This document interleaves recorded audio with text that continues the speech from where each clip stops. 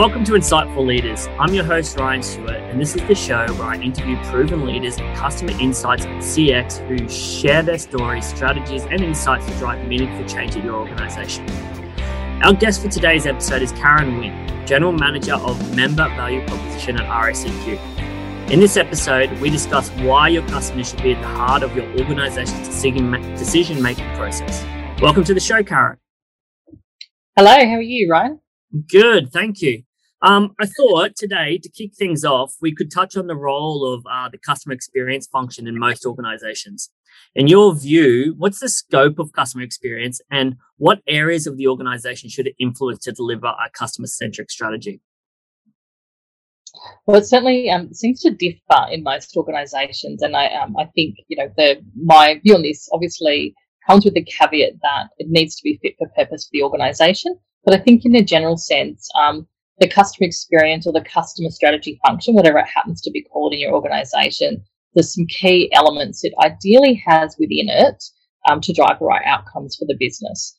The first and probably most obvious one is customer insights. And I look at customer insights through two lenses. One is a qualitative lens and one is a more kind of quantitative or hardcore data lens.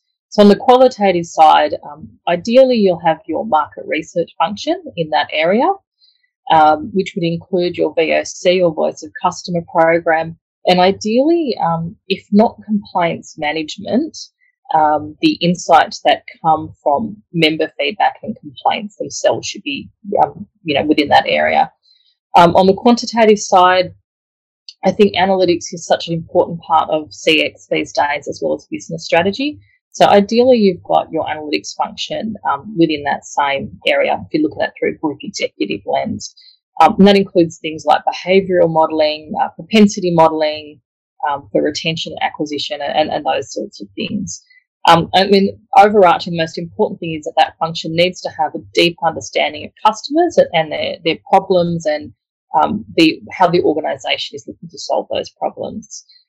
Ideally, you also have a CX design function there, creating a bit of a centre of excellence across the organisation. And that team should also expand, in my view, into a strategic advisory role. CX design functions are normally fairly small. So it's really important that you can provide advice and guidance to people in service delivery areas across the business to ensure there is consistent experience. And I think really importantly, this function needs to have carriage of monitoring and measurement tools so that there is an independent voice in terms of how the business is actually delivering on its customer experience. That really avoids hubris or drinking your own Kool-Aid and making sure you're being really honest about what you are delivering. And then I think the last thing I would say, and not a lot of organisations have this, but is to have accountability for an overarching value proposition that really sets the scene, everything from brand and the brand expectations you set in market through to how you deliver your service. And I think that becomes more important if you're working in an organisation that has multiple verticals. So at RACQ, for example, we have insurance, assistance and bank. They're all, the verticals. We have a customer function that sits at the horizontal level and manages the customer relationship through that lens. Probably the most important thing, having said all of that, is that you do have representation at the group executive level for customer to be the custodian and steward all of the customer outcomes for the business. Yeah, I imagine that executive representation is super important. Otherwise, it's going to be very difficult to get the buy-in and the permission to accomplish what you need to accomplish. The other thing that kind of strikes me from what you're saying is the potential for misalignment on brand and the promise that brand is how that is articulated to customers and how it's lived by the organization. I'd be keen to hear your thoughts on this. Are there any case studies that you know where you feel like the organization, the outward facing articulation of the brand and the living of it internally, particularly by the CX functions, getting absolutely nailed? They've got it down pat? Yeah, one of my favourite case studies is actually Audi. Aldi supermarkets. Aldi's obviously a global player. They're one of the world's largest retailers. And they first opened their first store in Australia in 2001. And in 20 short years, they've grown that to over 550 stores nationwide. They're now one of Australia's top 10 retailers. They're really changing the way Australians look at private or generic brands, and they're consistently rated one of Australia's top CX brands as well. So for me, what do Aldi do well? I think, first of all, and I'll start at the kind of corporate strategy level. First of all, they have a really clear vision of what they want to do in market and what they want to do for their customers. And that vision is to enable Australian shoppers to live richer for less. So it's very clear. It's about value and quality there. So they have a clear vision, and then their clear alignment between that vision and the brand expectations that they do set in market. And that flows right through all parts of the value chain to the products and services that they deliver. It's embedded into everything they do.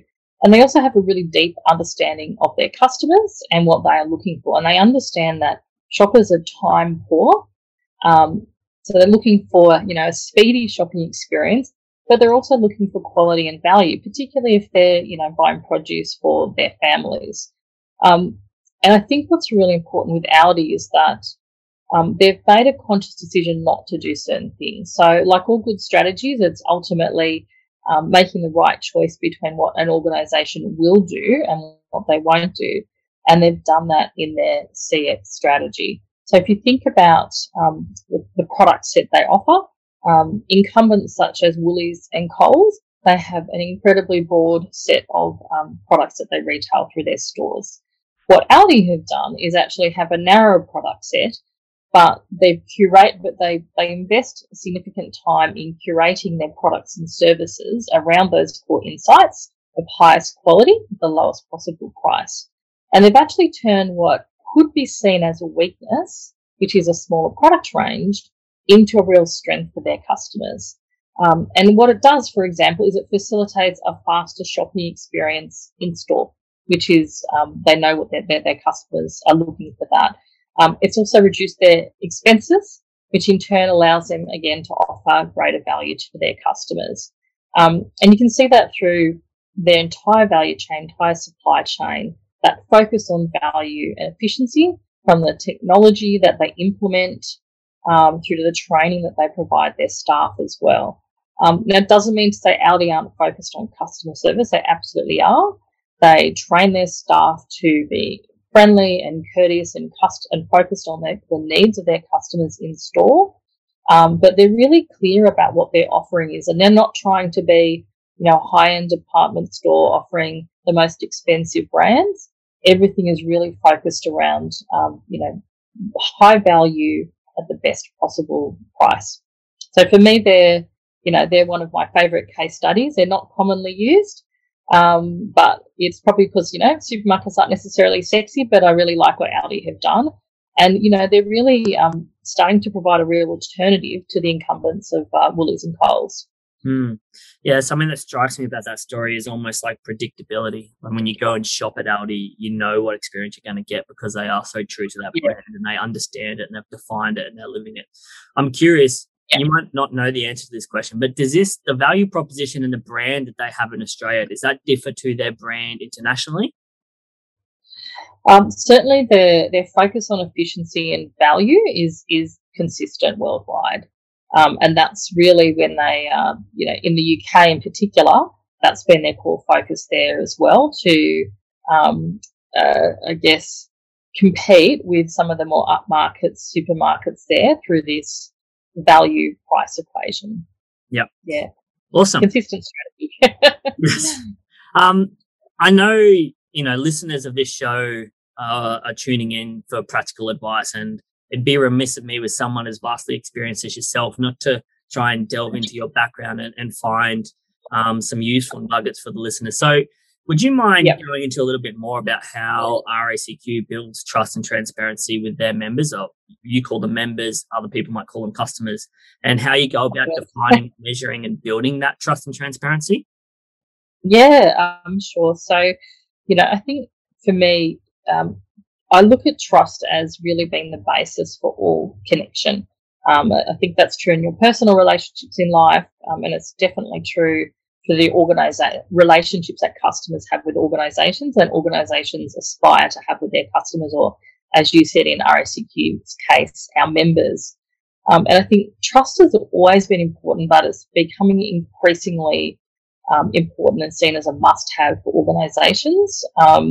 And certainly the 2020 and COVID experience has absolutely reinforced that. And a brand or an organisation that has trust, trust has this incredible power to really elevate your brand and your business and drive growth. And at RACQ, what we talk about is this notion of extreme trust, or the notion of trustworthiness. And I think, first of all, it's really important to recognise that trust has a multitude of attributes.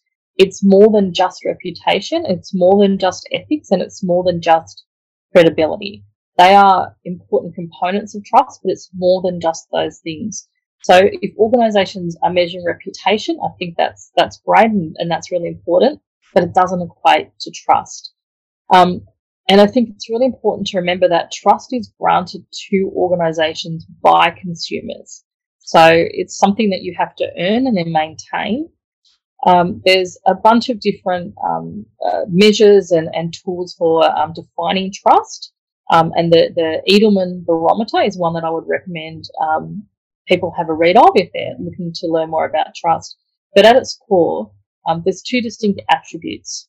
The first one is really around competence and capability. And that's really saying, can you deliver on the promise that you set in the market? And the second one is about the behaviour of the organisation. So is the organisation doing the right thing? And then, of course, underpinning this is you need to make sure that the promise you have made as an organisation is actually aligned to the same goals that your customers have. Take the example that they've done a job of that.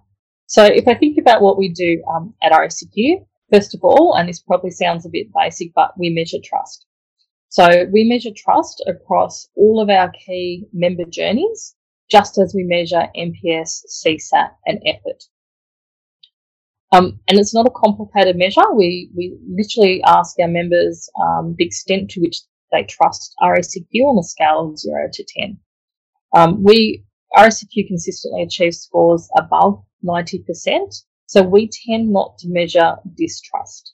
But I would recommend that for organisations with lower trust scores, that they also measure distrust as well as trust and look to understand what are the drivers of that distrust. So think of it as detractors for NPS, if that makes sense. We then conduct driver analysis across all of our key journeys so that we understand which service attributes are most important in maintaining this trust for RACQ. So at a relationship level for RACQ, the key drivers of trust are reputation, reliability, consistency, and empathy. And they're all things that the data tells us, our members tell us that we do perform well on. So we measure trust, we understand the core elements of trust, and then we just design it into different parts of our experiences. Monitor the delivery, of course, and we build that into our coaching and training programs for our frontline staff. And this embedding of trust, I think it's really important to do it, again, across all parts of your value chain, through to your marketing communications, through to little things like if you have an internet outage for your website. If you really want to drive trust, you'll be very transparent about why, as opposed to saying, oh, it was a scheduled outage. We will actually say, apologies for this inconvenience. This outage wasn't planned. It will be fixed by this time. And then, of course, you need to deliver on it. So I think, as I said, it's really about measuring it, understanding what are the core elements of trust, and then designing it into every aspect of your experience, just as you might do with empathy or reliability.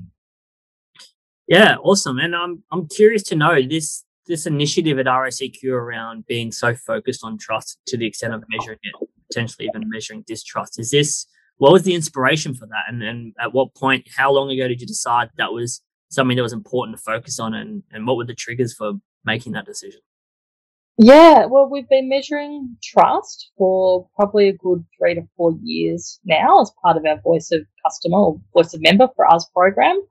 And I think for RACQ, we have incredible brand strength, incredible equity in our brand, and a material amount of that is based around trust. So for RACQ strategically, we really see trust as well as our reputation and our independent voice in media. We see that as a real asset that we want to protect. I think COVID's just it's increased the importance of that. So yeah, I think it's just always been part of one of our core assets that we've wanted to protect, and of course measuring it's key to protecting those things. So got it. Something you said earlier was that it was very important to have support and buy-in at the group executive level, having someone with a customer aligned title at that level. And it strikes me as, that's particularly key to be able to implement an effective CX strategy. 2 questions for you. One, I assume RACQ didn't start day dot with having that executive representation that represented customers. So what was the journey towards getting that representation? And 2, for those organizations that are kind of pushing towards that direction or are at the infancy with having that executive representation, what's some pointers you can give them for implementing cultural change across the entire organization to be more focused on customer? I think one of the things that's a little bit different about RACQ, and certainly for me as a CX professional, I'm very grateful for, is that RACQ is a member-owned organisation, and it does change the culture and the focus of the organisation compared to, for example, a listed company. So we're not beholden to shareholders; we're beholden to our members. We're not having to report to the market every 3 months, and what that means is we actually do have a little bit more flexibility to invest in long-term outcomes, and we are naturally, culturally, very much focused on the customer. So I think that's just been part of our culture and our heritage for a long time, because we are member-owned, because we are a mutual. So very fortunate from that sense. I think certainly in terms of our RACQ's journey, I would say it's probably one more of maturing than of having a focus on customer, if that makes sense. And I think, certainly the trigger for some of this maturing has been when RACQ and QTMB, Queensland Teachers Mutual Bank, merged about 4 or 5 years ago. And, historically, RACQ is really focused in on the roadside assistance provision and insurance.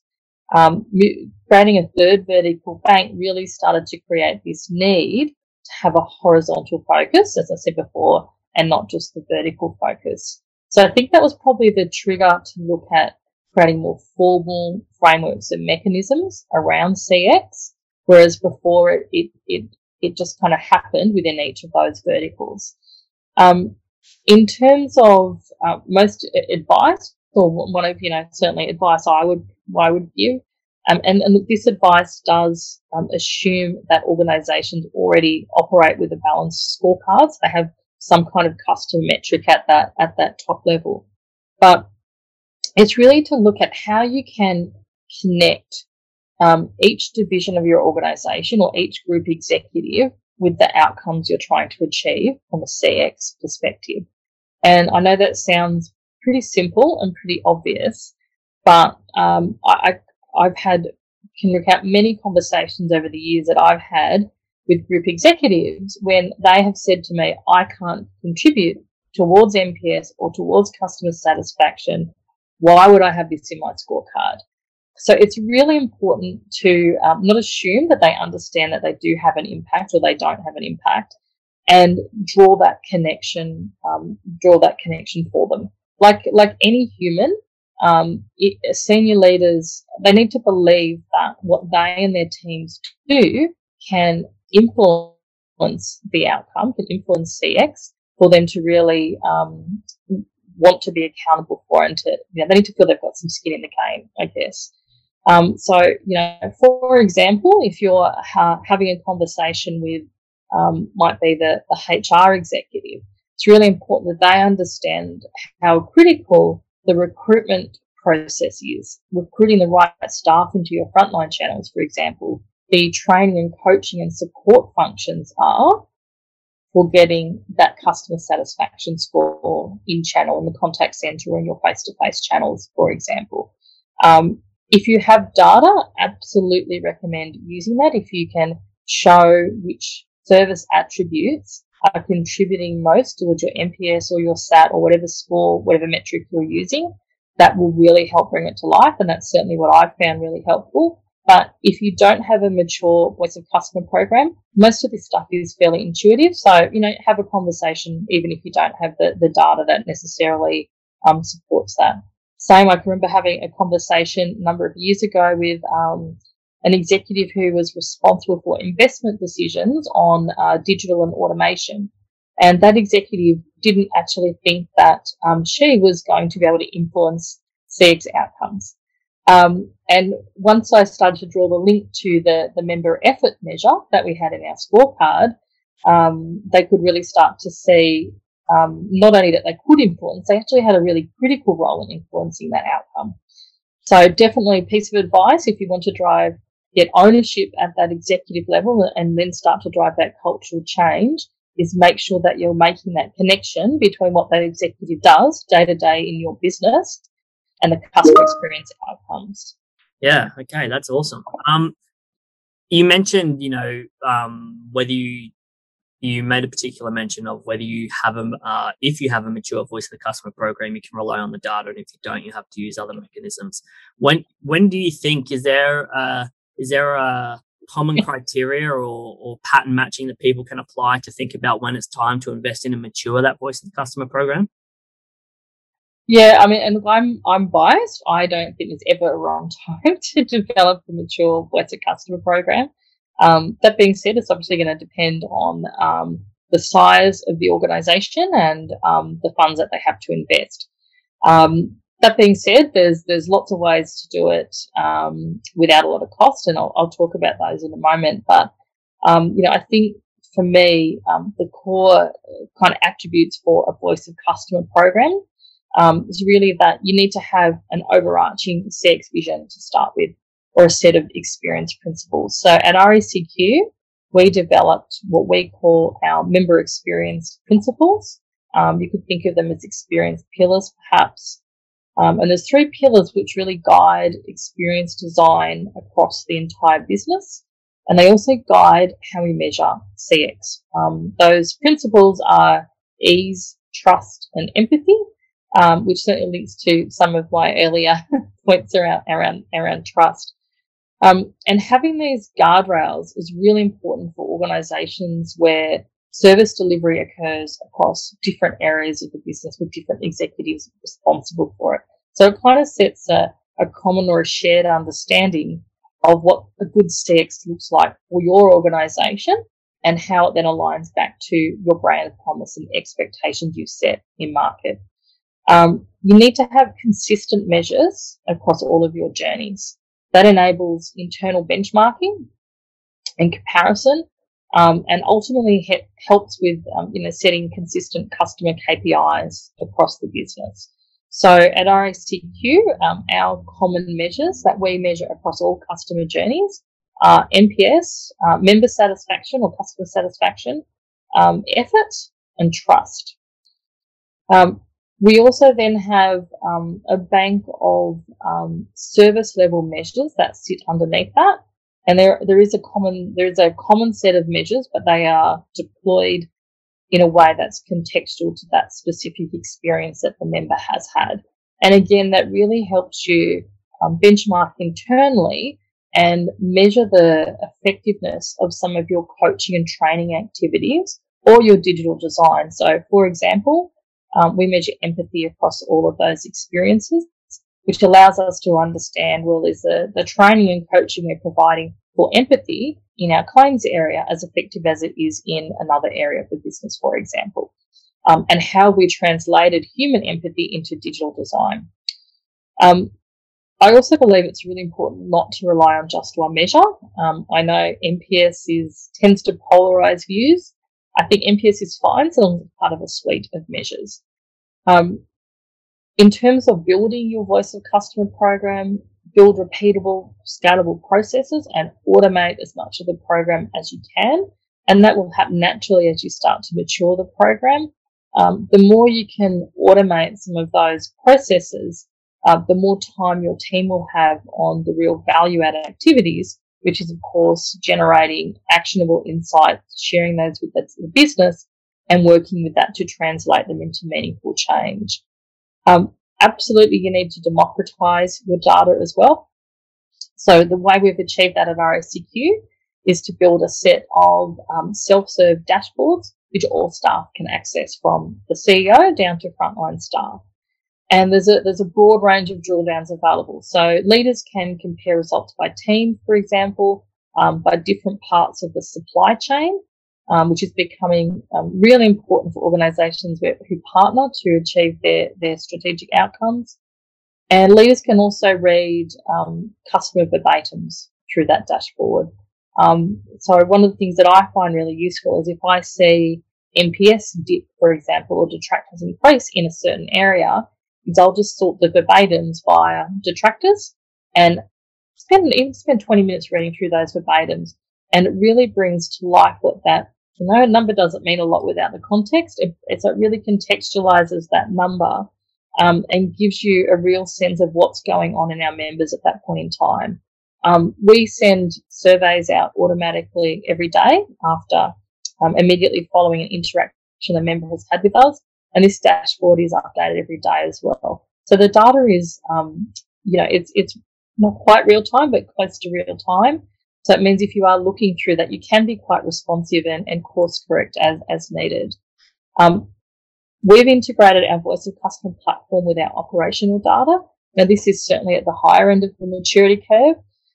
But again, I think this is really important because it allows you to then model and measure and monitor the impact of various operational levers you have on your key CX measures. So we can now see, well, if our average speed to answer, for example, goes up, or if our time to get to a member who's stuck on the roadside, how that varies, we can then measure the exact impact on NPS and CSAT. And that's really pretty critical because it allows you to invest in those parts of the experience that matter most to your members, not just matter most to you. So again, it allows you to be more efficient and get better bang for your buck in terms of your investment in service delivery.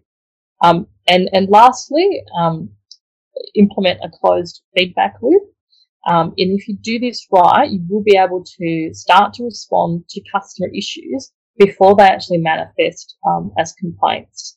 So that's sort of RACQ's Voice of Customer program.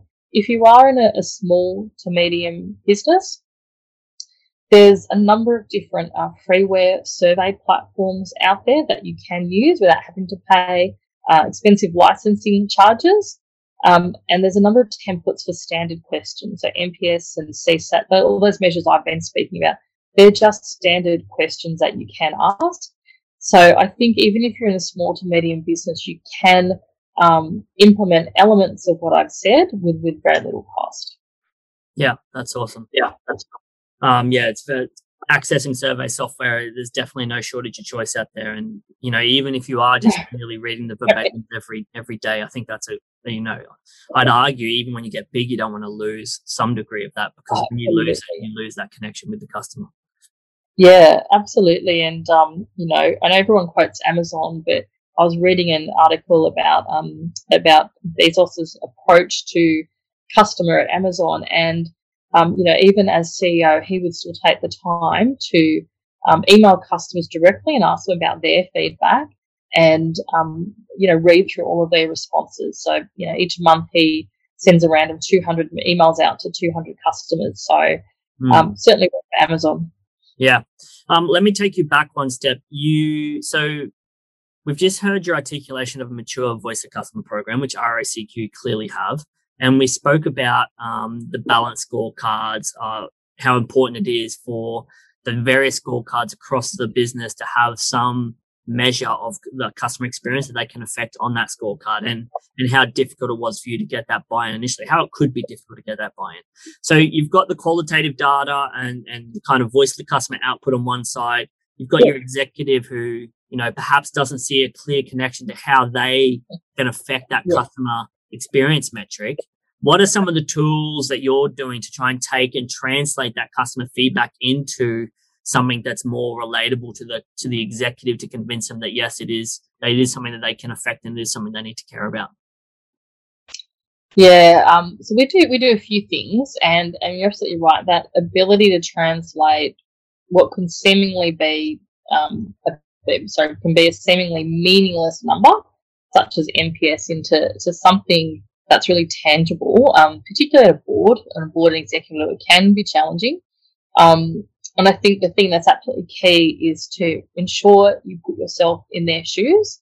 I think as a CX professionals, because it's something that you live and breathe every day, you've got to remind yourself that there will be other people who have, particularly if you're a director on a board, CX is part of your remit. It's not your entire remit. So you've got to make it real and tangible for those people. So, I did talk before a little bit about RACQ's culture and the fact we're member owned. So again, our board is very focused in on our members, and they're really keen to hear what our members are telling us, as well as what our frontline staff are telling us. So a few things that we do anyway to bring this to life. First of all, we do have a structured onboarding program, an ongoing program for our group executive, but also for our directors, for our board. And this involves providing them with a variety of opportunities to really connect with our frontline staff and really connect with our members. It's not rocket science. It's simple things like ride-alongs with our patrol, so they can spend half a day sitting in a cab with the cab of the truck with a patrol or a tow truck driver. They can spend time side by side listening in the contact centre, visit our retail stores, and we have really high attendance by our directors at our member events as well. So all of those opportunities really allow directors to experience the member service delivery firsthand, and also speak to frontline people. And frontline people are an amazing source of insight when it comes to customer experience. COVID did change things a little bit for us last year, like most people. So we couldn't have directors do ride-alongs for most of last year, and we certainly couldn't have them sitting in the contact centre next to someone.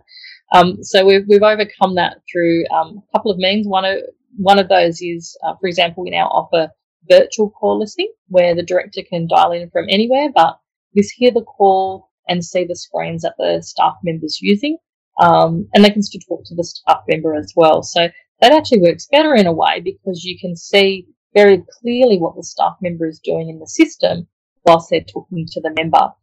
The other thing that we have we did last year was we ran some we call our deep dive. So every 3 months we have a deep dive with our board, and we set aside a pretty good chunk of time, normally about 3 hours, to focus in on specific topics that we feel we feel will be of interest to the board.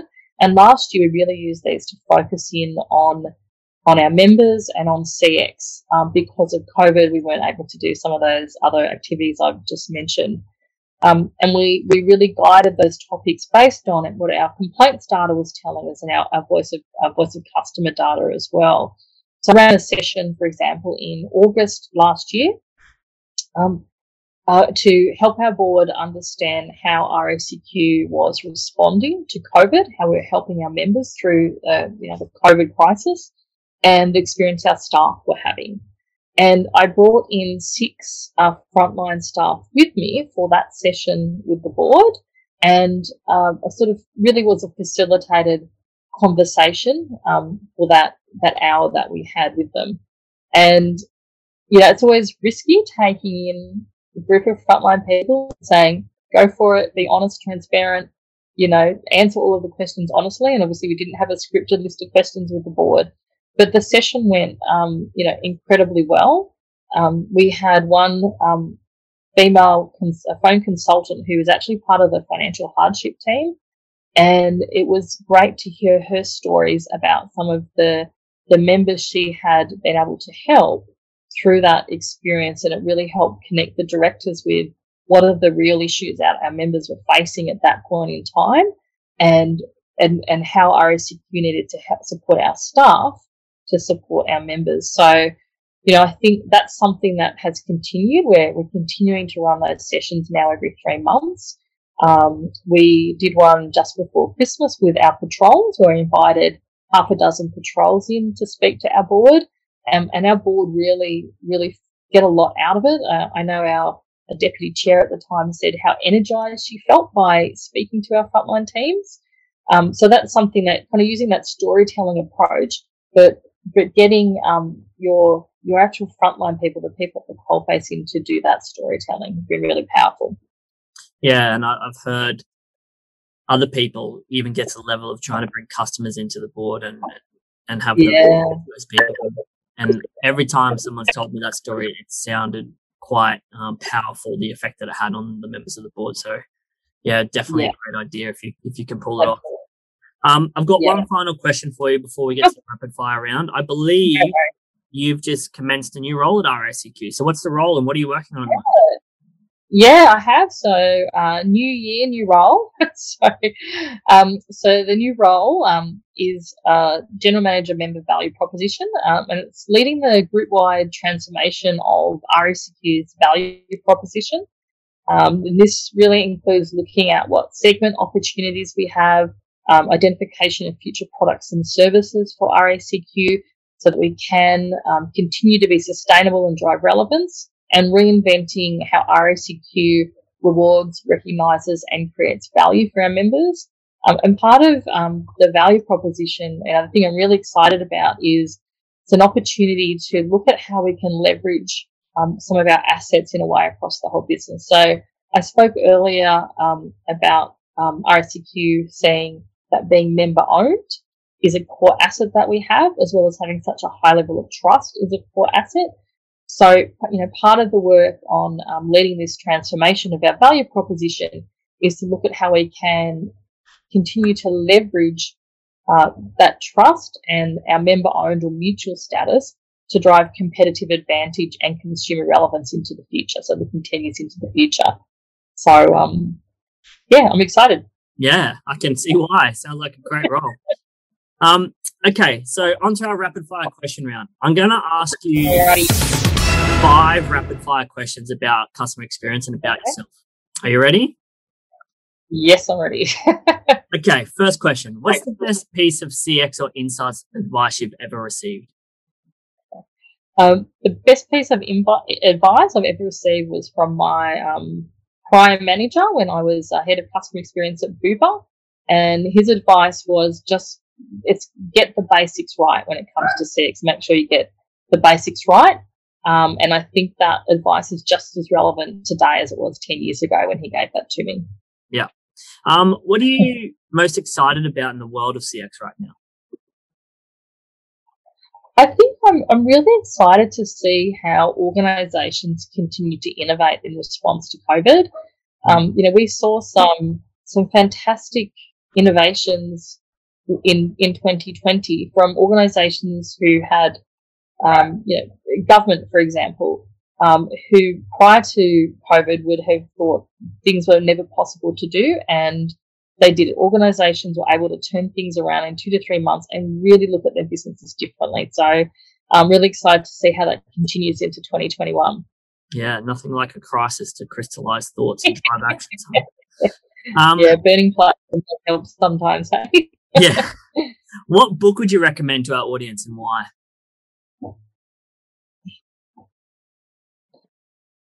Okay. So I have 2 books I would recommend. The first one is called The Effortless Experience. So The Effortless Experience by Matthew Dixon, Nick Toman and Rick DeLisi. It was quite groundbreaking at the time when it was released, and it really challenged the idea that delighting your customers was critical to building loyalty, and instead proposed that removing friction and removing pain points was actually more important. The second book is called Extreme Trust. It's where we get the term extreme trust from internally. It's written by Don Peppers and Martha Rogers, and it's a really interesting examination on the drivers of trust and the role that having extreme trust can play in driving growth for your business.